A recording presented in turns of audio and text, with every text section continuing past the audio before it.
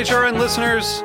As we celebrate our 15th year, we are deepening our commitment to giving voice to the next generation of food systems storytellers, and we need your help. Our internship and fellowship programs help activate new possibilities for underrepresented and underestimated young people through experiential journalism, audio engineering, and production training. Through these unique programs, HRN helps food equity stewards build essential workforce readiness skills that expand their potential and foster economic mobility. Please consider supporting these critical programs. And with a minimum donation, you can be entered to win a dinner for two at an amazing restaurant in one of 8 cities and tickets to a concert at a great venue in one of those cities. We have incredible partners across the country who have donated, as they also share our passion for helping to educate the next generation of food systems storytellers. Check out heritageradionetwork.org/15 to donate and enter to win today. That's heritageradionetwork.org/15 to donate and enter to win today. And make sure you donate before March 31st. Thank you. You're listening to Heritage Radio Network. HRN is food radio supported by you. Learn more at heritageradionetwork.org. This episode is brought to you by 818 Tequila. Delicious and smooth tequila, made in harmony with the earth. 818 Tequila, imported by 818 Spirits, Manhasset, New York. 40% alcohol by volume. Drink responsibly.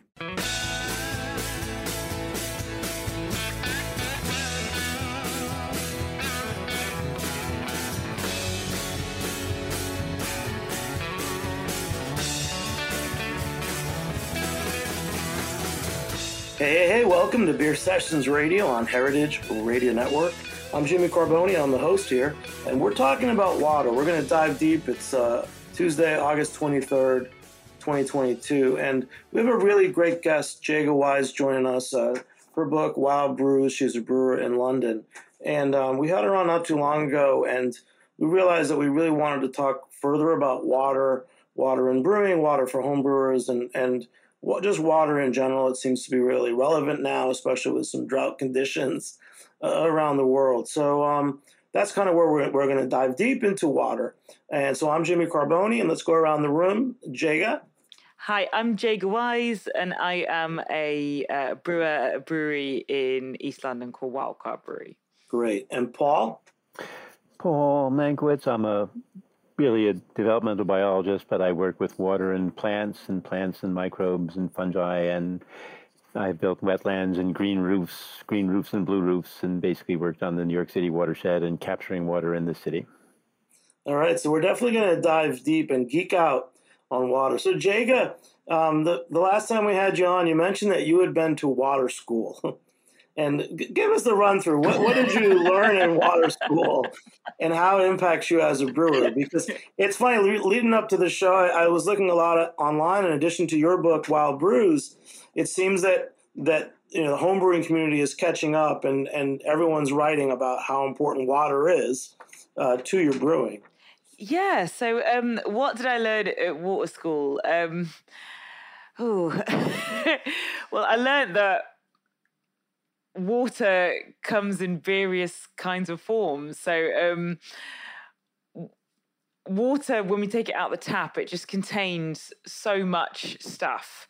And depending on where you are, geography-wise, depending on what the wastewater situation is, depending on what you actually need your water for, there are a variety of different specifications of water. So I think that was the key takeaway for me, because when I went to water school, it was actually called Mobile Flow School. And there was literally an exam, and you had to get, I think it was 90% or above to pass this exam. And it was to do with the water that was required for power stations. Now, if you are a power station and you require water, like, you can't just use run-of-the-mill tap water or like river water or anything like that. Like, the water has to be a certain purity, or it has to be softened. So one of the first things you learn about is like the different kind of grades of water. So like at the top, you've got like brackish water, what have you, and it goes all the way down to like super ultra pure water, like the kind of water that if you stuck your finger in it, it would burn your skin. So it's a really fascinating area, and I'm of the belief when it comes to beer that it's an area that we don't really focus on enough. I think it's not as romantic as hops, or as sturdy as malt, or as exciting as yeast. But in my experience, I think it makes some of the biggest difference to your beer, changing your water profile. So for me, it's quite an exciting area, but it's one that doesn't always get the attention it deserves. Oh yeah. So your water chapter is really solid in the book Wild Brews, and I like that. Solid. I like that. So it starts off with, for the home brewer who doesn't know all this about water, what's the safest bet for me when I'm making my first batch of home brew? What kind of water should I use? So one of the first things I mentioned in the book was, if you know nothing about water whatsoever, it can very easily become quite overwhelming. So if you know nothing about water whatsoever, like the first thing you should probably look at is does this water smell? Does this water look physically clear? Is this water potable? That's probably like the beginning and the kind of base of which you should use. The other one is you should probably just pre-boil your water and then let it cool down, and then use that to brew with. If you want to do that and you want to have that as the most basic in terms of water treatment, that is probably the best thing to do. However, you should probably look around at your local area. Like what is your region kind of known for? A good example is in London, here where I am. We have a really high alkalinity level in our water. Our water naturally makes really good porters. It's one of the reasons why London is known for its kind of darker beers. So, I mean, a few conversations with like your local brewery or people that know about beer in the area should be able to give you point you in the direction of what your water will naturally make well. But there are all kinds of tricks of the trade that you can use, and it is outlined in my book Wild Brews. But if people want to learn more about it, but yeah, as simple as pre-boil your water and just kind of crack on. Don't let it be a barrier that gets in the way of making beer. Wow, that's a great intro. We'll also get into talking about different styles and all that. But let's go more into the analyzing water. I always want to ask about pH, because when I think about cooking, you think about the lemon as being acid, or you think about sour beer.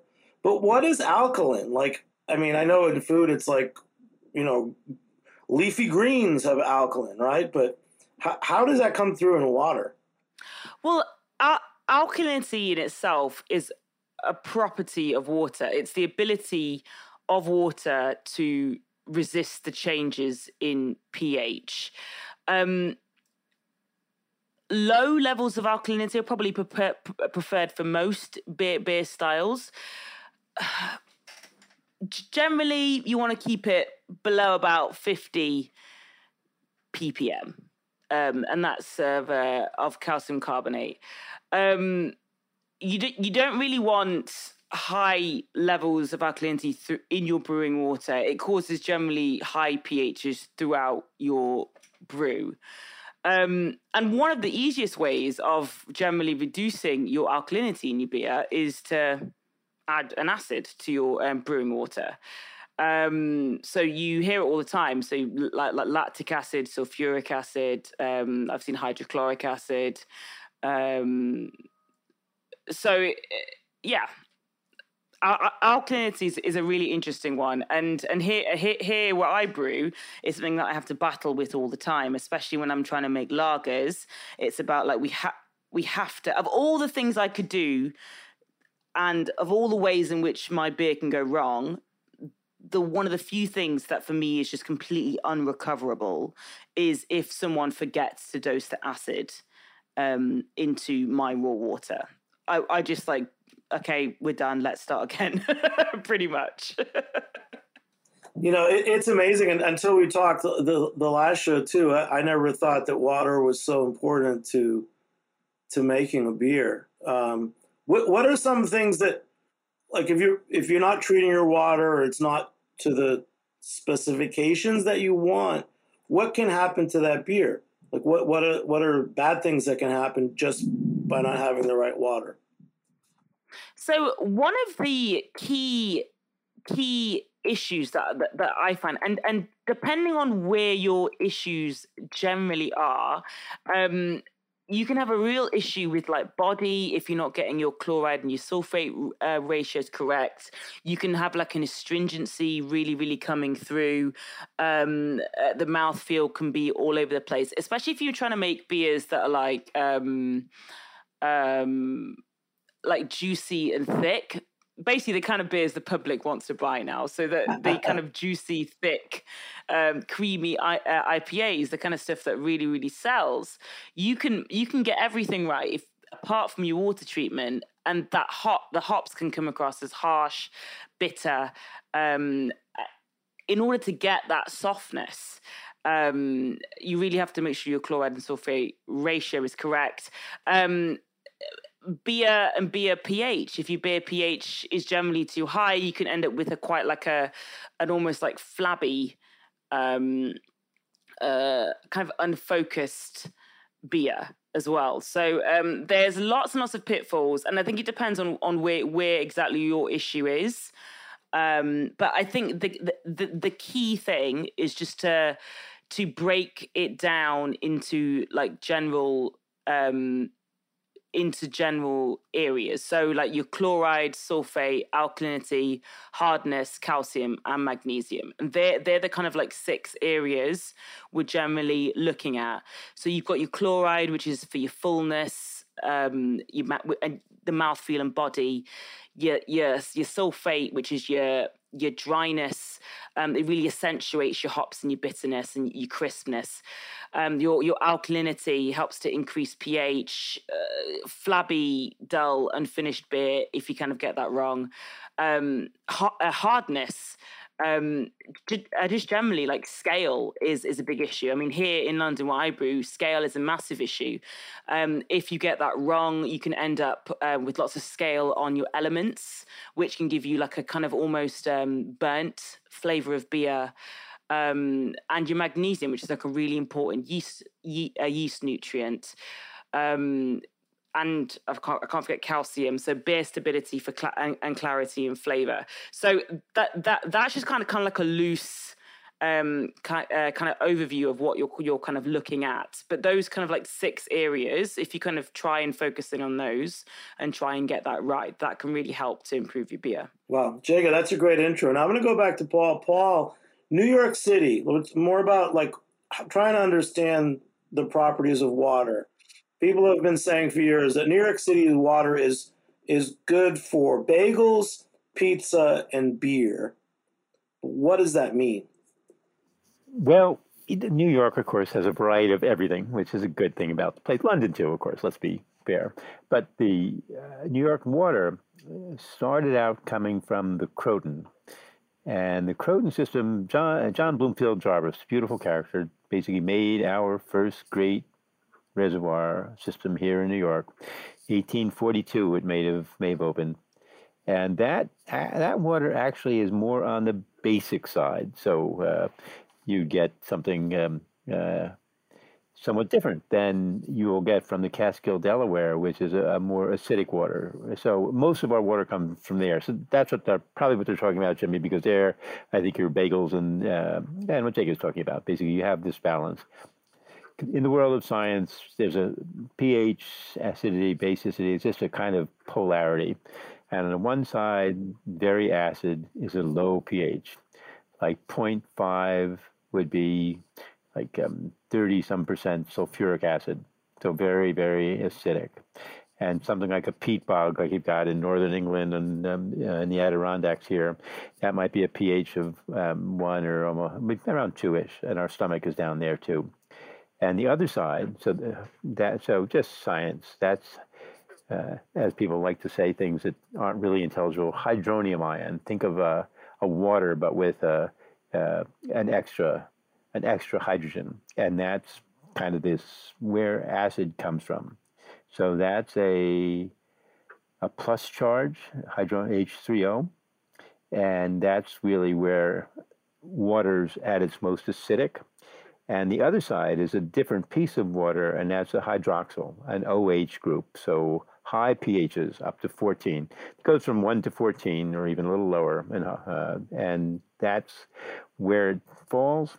And New York water, probably the Croton system is someplace on the basic side, so around 6-ish. But 7 is neutral, and that's probably the Cat-Del. And that probably, in a way, it's noble. I think that bagels should be and beer should be neutral in some way. But that's probably about Jaega's probably looked at this with more care. But something like that is where you want to start with for most kinds of things. But also going back to years ago, it was also the cleanness. So it wasn't brackish. It wasn't. No, that's we right. were starting with clean water too. Yeah. Some of the best water on planet Earth. But there, you really have to thank the landscape, because all water is cleaned by the soil that the rain falls on, and then the bedrock and groundwater. So it might have gunk going in, but by the time it's running out into the streams and rivers, it's been cleaned by a million trillion bacteria and all the clay and all the bedrock and all the particles of the shards of stone that literally have the mineral content that makes it, gives it a taste and quality that's different everywhere because of the signature of the geology. Wow. Hey, Jaega, is this inspiring you? I need to come to New York. You're invited. If anyone will brew with me in New York. Oh, they're lining up. Jeff Lyons from our last show, Endless Life Brewing, he apologizes. He's actually doing a canning today, and he's on the top of your list. You come to New York and you can brew with him. For sure. But now we talk about the pH and everything. We're talking about New York. I'm looking at in your book, Wild Brews. There's a map. We're talking about adjusting hardness, and there's a map of whatever you call it, United Kingdom. So it says soft water, hard water, very hard water. So it says temporary hardness and permanent hardness. So when you are brewing, you've done your testing, right? You know roughly what you have. What's the difference between temporary hardness and permanent hardness? Like, this is really confusing to me.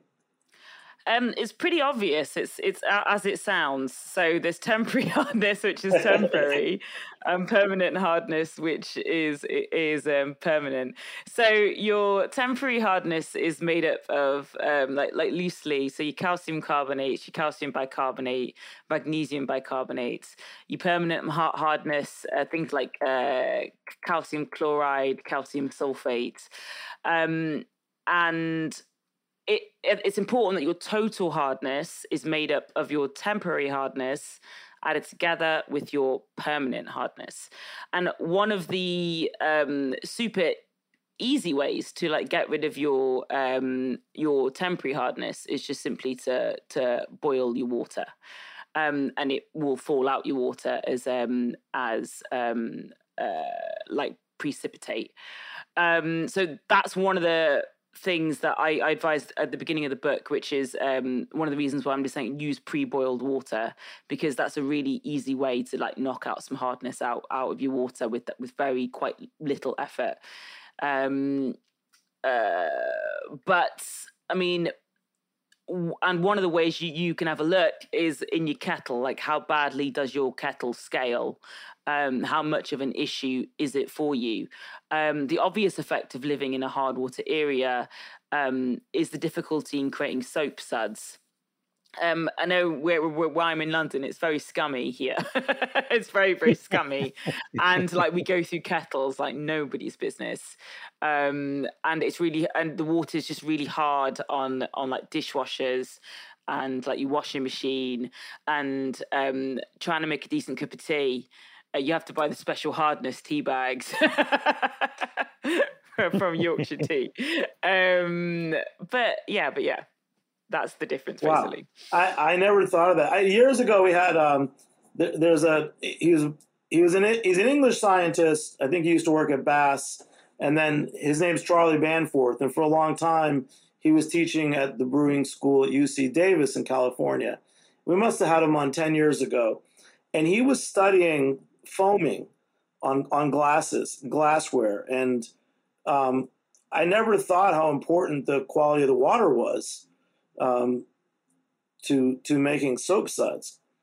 And you want to talk more about that? And Paul, this is interesting. So does it impact like how the foam on my beer might cling to my glass and all that stuff too?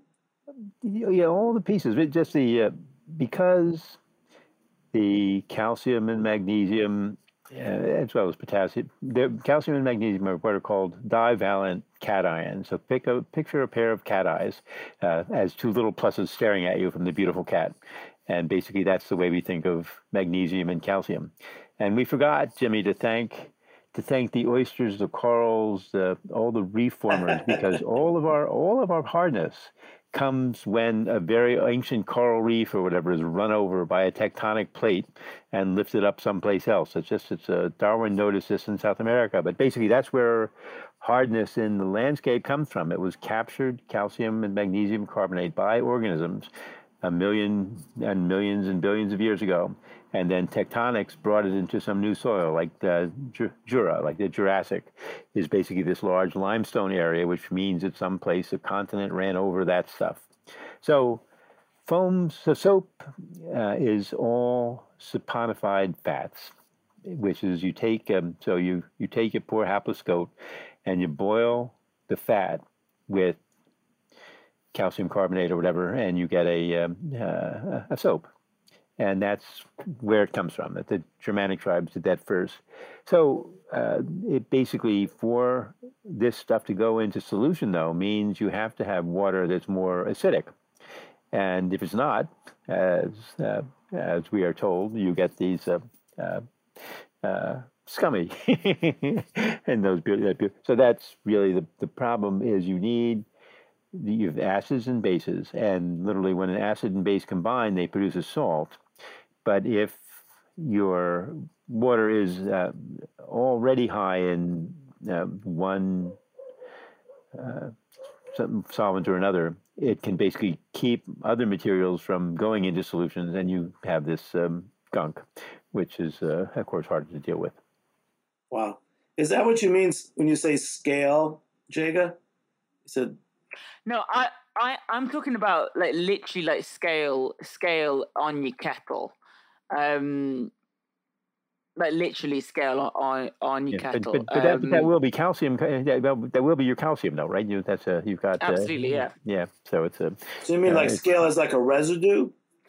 Have you seen it in your kettle? I suppose if you guys are in a different area, so here we have to battle with it blooming all the time. But it's like physically like white like deposits in your kettle. But I think the UK is really interesting, and in my book, it's I put that picture of the UK because it's so interesting to look at the type of rock makeup generally in the UK and how that does affect the water. And just generally, just knowing your geography of where you are, like for example, in the UK, as a rule of thumb, the south and the east are typically like the limestone and the chalk areas, whereas the north and the west is dominated by granite. So you end up with like this the south and the east of the UK being like very, very hard water area, and Scotland and Wales and the west being quite soft areas. And I think just like generally knowing the rock makeup of your area does help to give you like a rough guide. But if worse comes to worse, and I always say it, go and wind up your local brewery. Almost every brewery will have had their water tested. They know what's in their water, and most brewers are more than happy to share their specific water chemistry of an area. Yeah. And let's go to some of your recipes, because I love that some of the recipes in your book, you also mentioned what to do with the water or how much water and all that. For the classic recipes like the IPA, just tell us why was Burton water, why the pale ales and IPAs came out of that region when you say that London water was better for porter. Have you ever had a pale ale from that area? Yes. It is like the most unique is the word I'd use. The most unique smell, I think, one could experience in a beer, and they call it the Burton Snatch. So whenever you get a pint of beer, it's this like sulfury, almost eggy smell on every single pint you drink in the whole area, which gives it the most like unique. I haven't had a pint in that region, so I don't know this. So this is interesting.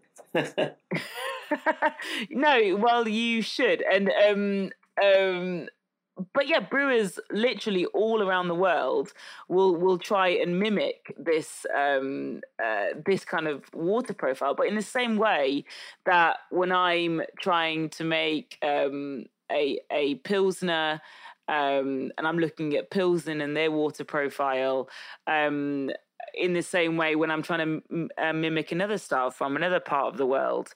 But some brewers also just want to strip their water back completely, and they will take their mains water, that they will treat it, they will put it through reverse osmosis, etc., in order to start again, so they can add their own salts and really start from as close to ground zero, I suppose, as achievable as a brewery. So, I mean, I'm a big believer in you could have two breweries literally next door to each other, given the same recipe, and you would come out with two completely different beers. Some of these choices are they're stylistic choices as well. Do I want my beer to be lovely and crisp? Do I want more softness within that beer? I mean, these are personal choices as well. Yeah. So that crisp is a word. Everyone wants to have a crisp beer. What in the water makes crisp? We are talking all about our chloride to sulfate ratio. All about our chloride to sulfate ratio. So if you were looking, there's just so many areas we can look at here. But if you're looking at, for example, I'm a big believer in the 1-to-1 ratio right now, but depends on how I'm feeling, that may change. So I'm looking for a mixture of crispness as well as softness. However, you could easily go, and I've done it plenty of times before, 3-to-1 chloride to 1 sulfate, which will give you a much, much, much softer beer. You could go in the other direction, a 1-to-2 ratio, so that's more sulfate over chloride, and with that you'll end up with like crisp, borderline astringent, but not quite. We're talking like crisp, sharp bitterness, and way, way less on the soft side. And beers like that, it's just so perfect for certain styles of beers. Works super, super duper well with like lager styles. There's a really fantastic water book actually that describes which I'm sure you must have heard of it. It's like the water book that has all the water chemistry in it. That describes the best. John Palmer, maybe. I literally have it on my shelf, but I'd have to get up and go and get it. But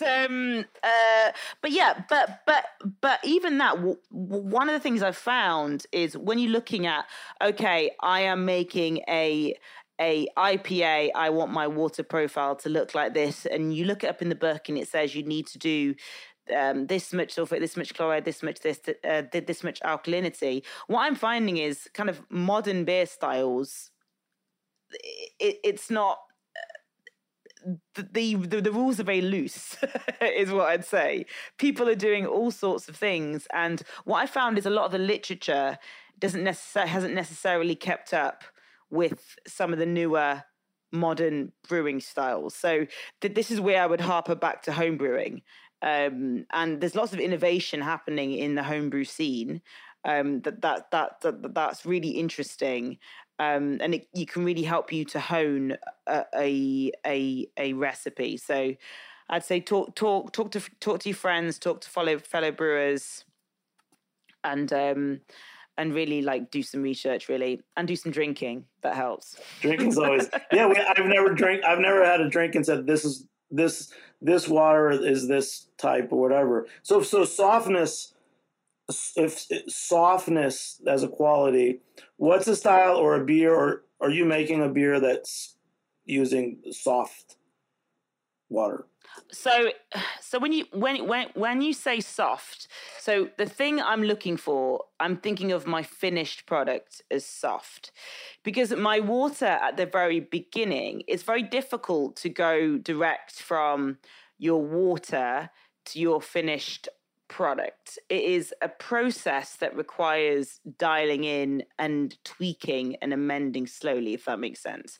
A really good example is like your mash pH, like your mash water and your mash pH, like the chemistry between the two is complex, and there's not necessarily a direct uniform relationship between the two.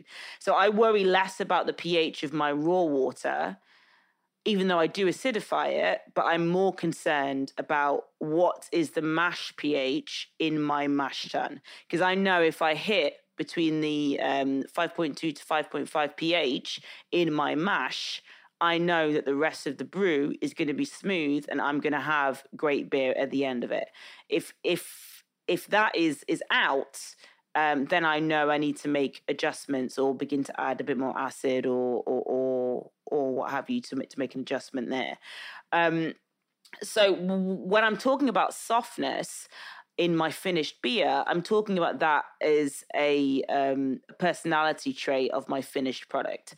I am talking about particular styles of beer, and I'm looking absolutely towards the kind of New England area in terms of styles of beer. We're talking about beers that have incredibly low bitterness, beers that are not necessarily always sweet, depending on how you make it, but there is certainly a sweetness and a body to it, and almost a heaviness to it, because these beers are high finishers. We're talking finishing at like 10, 18, like very, very high finishes here. So a softness, if you can work in a thickness and softness within that flavor profile, we are talking about magic. you know what I mean? We're talking about eureka, incredible beer. So that's what I mean when I'm talking about soft. That's great. And Jaega, will you plug your beers at Wildcard? Like, are there a couple that fit into that description? Oh, absolutely. Absolutely. I make them all the time. So honestly, it's what the people want. It's still the hoppy, hazy, juicy IPAs. Absolutely. But obviously I make a huge amount of sour styles, and wild ferments and what have you. And they can be incredibly tricky to kind of figure out, where you should go water treatment wise, because at the end of the day, you've got a beer that's literally going to be sat in a barrel for the next 4 years. So there's all sorts of environmental changes that are kind of going on a bit there. So you do have to just try and use your knowledge as a foundation, but there certainly is a little bit of finger in the air with regards to what you think is best, or what you think is going to be the final product, which can be very difficult to tell when you're not going to taste the final product for another 3 or 4 years. But I mean, I'm a big believer in just having your foundations and just like knowing what's happening with the chemistry and the science, and then using that to inform the decisions that you make. Like, you may not have the best equipment, you may not have like a lab setup, you may not be able to test it, but you have your mind and you have your knowledge and you have books, and you can make the best product you can. Wow. Hey, we're off to a great start. We're diving deep into water with Jaega Wise, author of Wild Brews. We'll be back in a few minutes on Beer Sessions Radio. All right. I'm Chava Periban, co-host of Agave Road Trip on HRN, here to talk about 818 Tequila. 818 creates their tequila using traditional methods at a family-owned and operated distillery in Jalisco, Mexico. From the blue agave they grow to their recycled glass bottle, 818 emphasizes the earth's importance in all they do. Their distillery runs on biomass and solar power, which means they don't rely as much on fossil fuels and are able to reduce their carbon footprint. Their labels, corks, and boxes are all certified by the Forest Stewardship Council as coming from sustainability managed forests. 818 is a proud member of 1% for the Planet, through which they support HRN as well as Sacred, my organization in Jalisco, where together we transform agave byproducts and water waste into adobe bricks that are donated to local infrastructure projects, like a local library in Zapotitlan de Vadillo. Visit drink818.com to learn more about their sustainability efforts and find 818 near you. 818 has been part of so many magical nights for me, and I hope you enjoy it as much as I do. 818 Tequila, imported by 818 Spirits, Manhasset, New York. 40% alcohol by volume. Drink responsibly. Hey, welcome back to Beer Sessions Radio on Heritage Radio Network. Become a member and support us at heritageradionetwork.org/donate. So we're talking about water with Jaega Wise, the author of Wild Brews, and scientist Paul Mankiewicz of the Gaia Institute, originator of the Gaia soil. So Paul, we mentioned, the water, great water in New York City that makes bagels and pizza and beer. But after talking to Jaega, is it really all it's cut out to be? I mean, we've got clean water, but does that really matter? And we talked about hardness in water. So what is that water coming down into New York City from the Croton Reservoir? Is that a hard water or a soft water?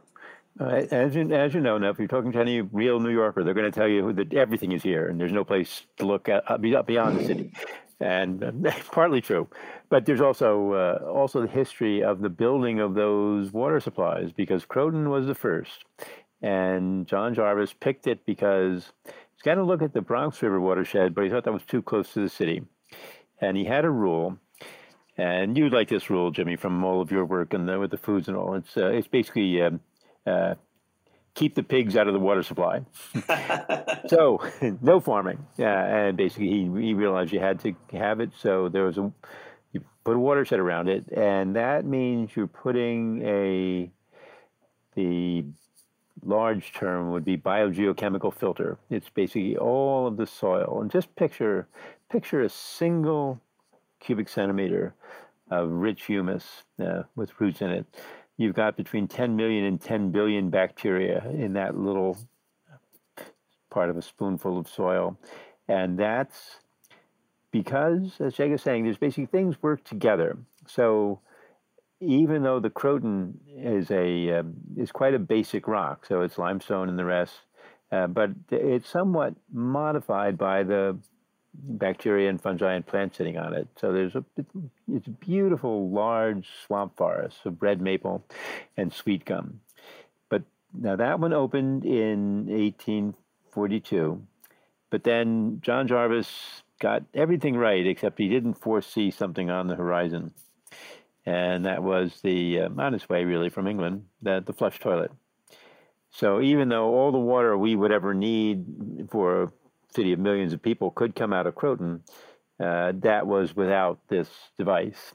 So Croton is about 400 square miles, and once the city started to grow, they realized they're going to have to get much, much larger supply. So then to the Catskills, they went on the west side of the Hudson River, and then all the way over to Delaware watershed at the further west still. And those are acidic rocks. So they're basically granites and the rest. And they will give you a much lower pH than the Croton water, and also much less phosphorus than the rest. So from Croton, just given what Jaeger's saying, you might want to basically start with pure water because you're getting, well, a fair amount of calcium carbonate and magnesium and chloride, but also phosphate and the rest. So it's good water, but you're always going to have more growth when you have that much nutrient supply for the algae and everyone who loves to grow in wet areas. So the great thing about New York is it's got, really 3 different geologies, but the 2 of them, the Catskill and the Delaware, are both on the acidic side, and the 400 square mile one on the east side of the Hudson from the Croton is much more basic, so much more calcium, magnesium, and the rest. And literally all the way under the Bronx River from and down on the east side of the river, you have these old limestone deposits. Inwood marble, you can see it northern Manhattan still. So really, as you know, New York, they'll claim to have done and having everything, and partly it's true. All right. Well, that's a great intro, man. I want to go also into water in general. Like, even in where we are in the Northeast, there's been some droughts in other parts of our country or wildfires and things.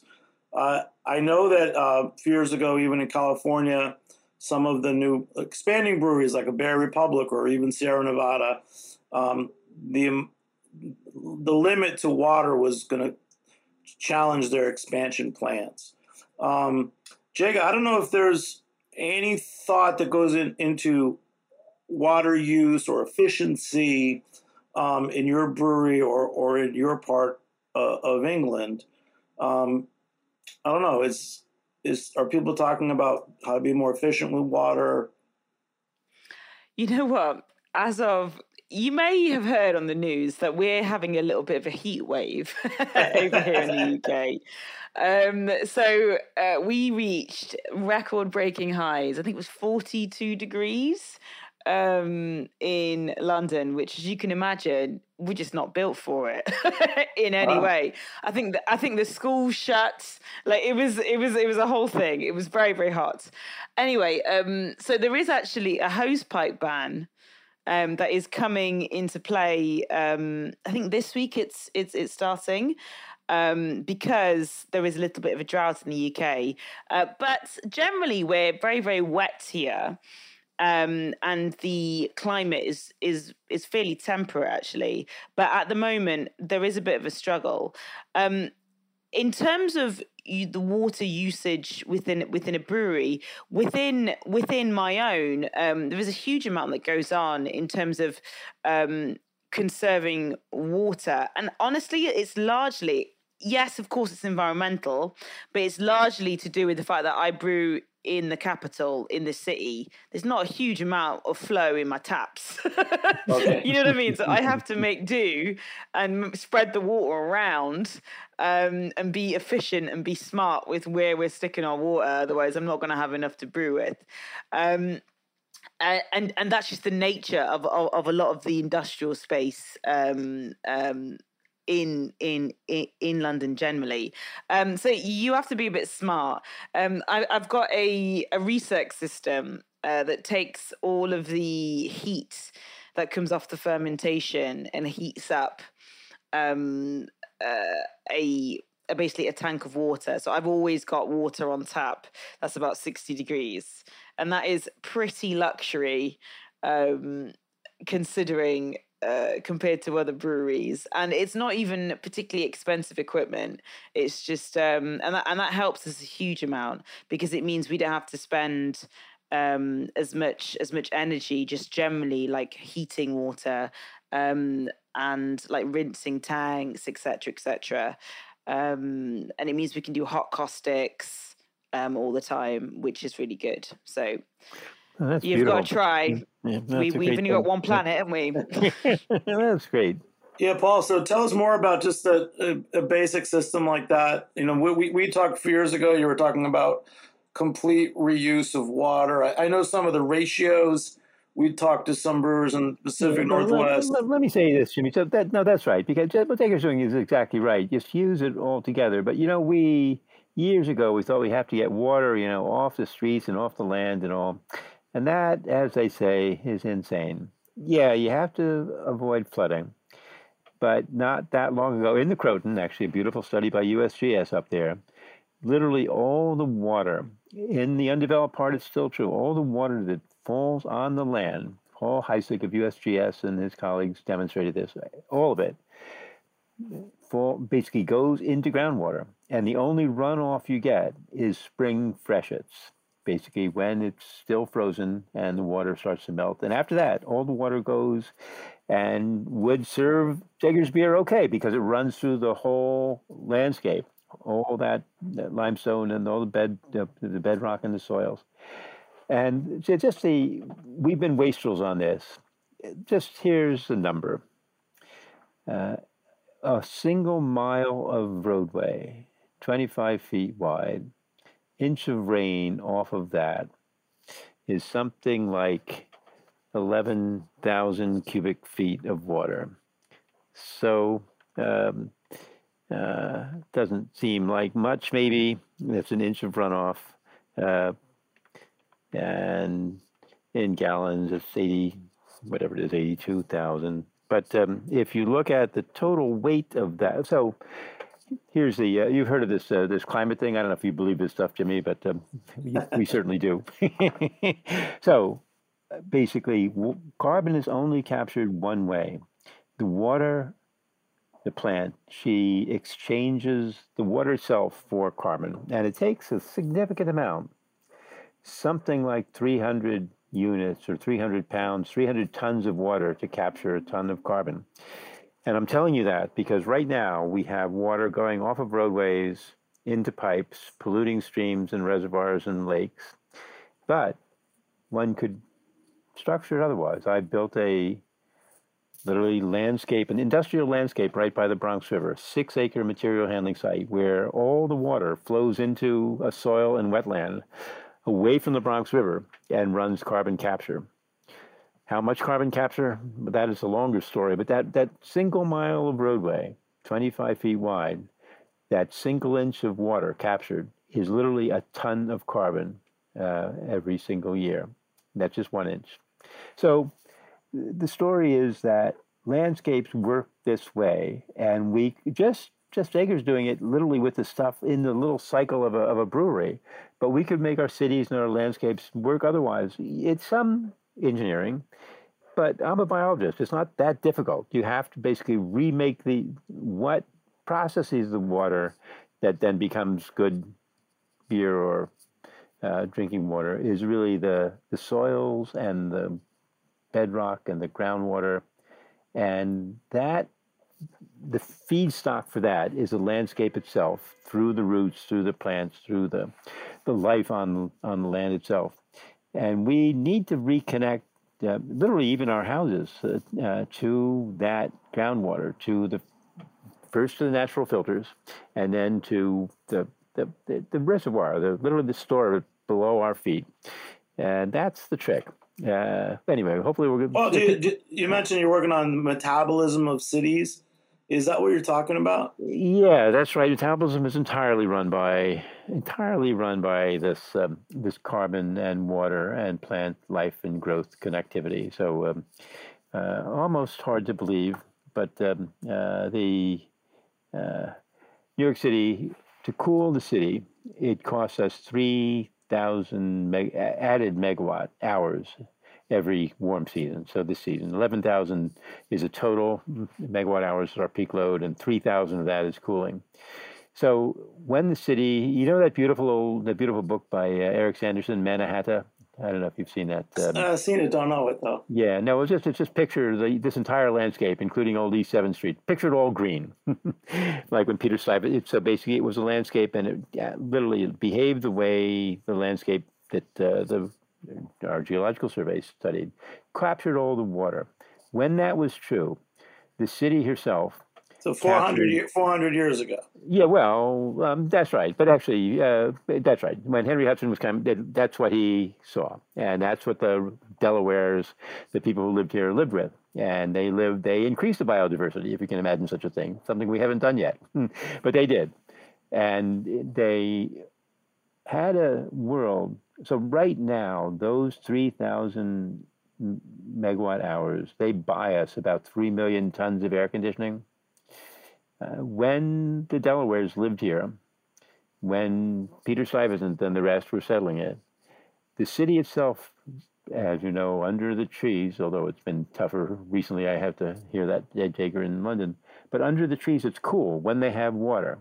And just the plants themselves would have generated vegetation, evaporation, evapotranspiration, something like not 3 million tons of air conditioning, but something closer to 40 million tons of air conditioning. In other words, it never would have been a hot environment, or it would have always been as close to the dew point as it could get. So that the regulation of climate on the planet, the metabolism of life itself regulated the temperature while it also captured carbon in the process. And we could rebuild that. So there's 60 square miles of roof space in New York, a fair amount of that over bars. And you can simply take the water from the gray water from the sinks and showers, feed it to plants on the roof. And if it's like the factory I built in Brooklyn, Linda Tool, the air conditioning savings will be something like 40% or a half. Oh, yeah. And Paul, you're amazing. And we're going to talk about this again another time, but it does go deep. And being under a grove of trees, also, I need less ice to cool my beer. That's sure, right? Yeah. So with Jaega, let's do one last thing. One question from each of you for the other. So, Paul, you must have a succinct, simple question to ask Jaega. Well, as someone comes out of the plant world, as I said, Jaega, from my mother, who was this magnificent gardener, hops are great, and I love various kinds of bitters. What has been? I love your description of all the tastes and feels. Are there other plant additives, other bitters, other herbs that you just that have qualities that you love and have felt in different kinds of beers? Absolutely. So I've made a Groot a number of times, which is an unhopped beer made with herbs. So the kind of herbs you would find out and about in the kind of wetlands here. So using things like mugwort or nettle, heather, so that they can make some really interesting flavors. I'm a big fan of coriander in saisons, coriander seeds when used correctly. There are a whole host of herbs and spices that you can use. They don't give the exact benefits of hops. Obviously, hops they're antibacterial in nature, so there's a reason why we hop our beer, but there is a huge amount of flavor that can be gained by really playing with the herbaceous spectrum that's away from hops. And it can be really, really delicious. Like I brewed with nettle the other day, and it was gorgeous, like really gorgeous. I made the soup. That's beautiful. You guys were cooking at the same time. I love that. And then, Jaega, do you have a question for Paul? Just a quick one. Paul, I have to ask you, what is your favorite beer? Good one. Oh my Lord. Well, it's probably my plant bias, but I love them all, of course. And then Jimmy can vouch for this because I used to anyway. But unfortunately you missed 43, Jaega, but it was a great place that Jimmy had in the city. I love beers that have and wines too sometimes that move towards the oaky. I like that. Some of the pale ales, some of the India ales. It's not all the time, but it's one of those things. It's a taste that's so absolutely characteristic. And I guess probably it's somewhat like your neighbors to the west up there, the Celts. It's just the oak is a great being, and I like to see it celebrated. But also I do love the taste. Wonderful. Huh. All right. And last thing, so I'm starting out as a home brewer. I pre-boil my water. What type of pot should I have? Can I use any pot? Is aluminum matter? Stainless steel? Always, if you can, always stainless. If you can. Yeah, I'm going to nix aluminum too. Yeah, aluminum is any kind of aluminum doesn't look to be good for us in a bunch of ways, and I would the steel is much kinder and altogether to health. Yeah. All right. And Jaega, from the book, it's been out for a little while. Is there a question that comes up that you're getting comfortable answering? It's the same. What's the same dumb question everybody asks you? How about that? Because I'm at that level. The water has been surprisingly a question I'm getting a huge amount, and not just from home brewers, from like professional brewers as well.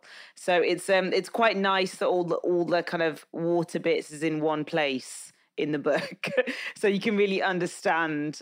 Okay, this is how this works. So. Yeah, I've been quite surprised. I've been quite surprised, but then I also haven't, because that's why I put it in there. Yeah. Well, you've really, this book is really, I think it's the only book we've done 2 radio shows about. And thank you so much for coming on, Jaega Wise and Paul Mankiewicz, for joining me here on Heritage Radio Network. Thanks to our engineer Armin Spengen and our producing intern Alex Tran. Jimmy Carboni. We're going to catch you next time. Thank you guys so much for joining me on Beer Sessions Radio. All right. Thank you. Woo! All right. Beer Sessions Radio is powered by Simplecast. Thanks for listening to Heritage Radio Network. Food radio supported by you. Keep in touch at heritageradionetwork.org/subscribe.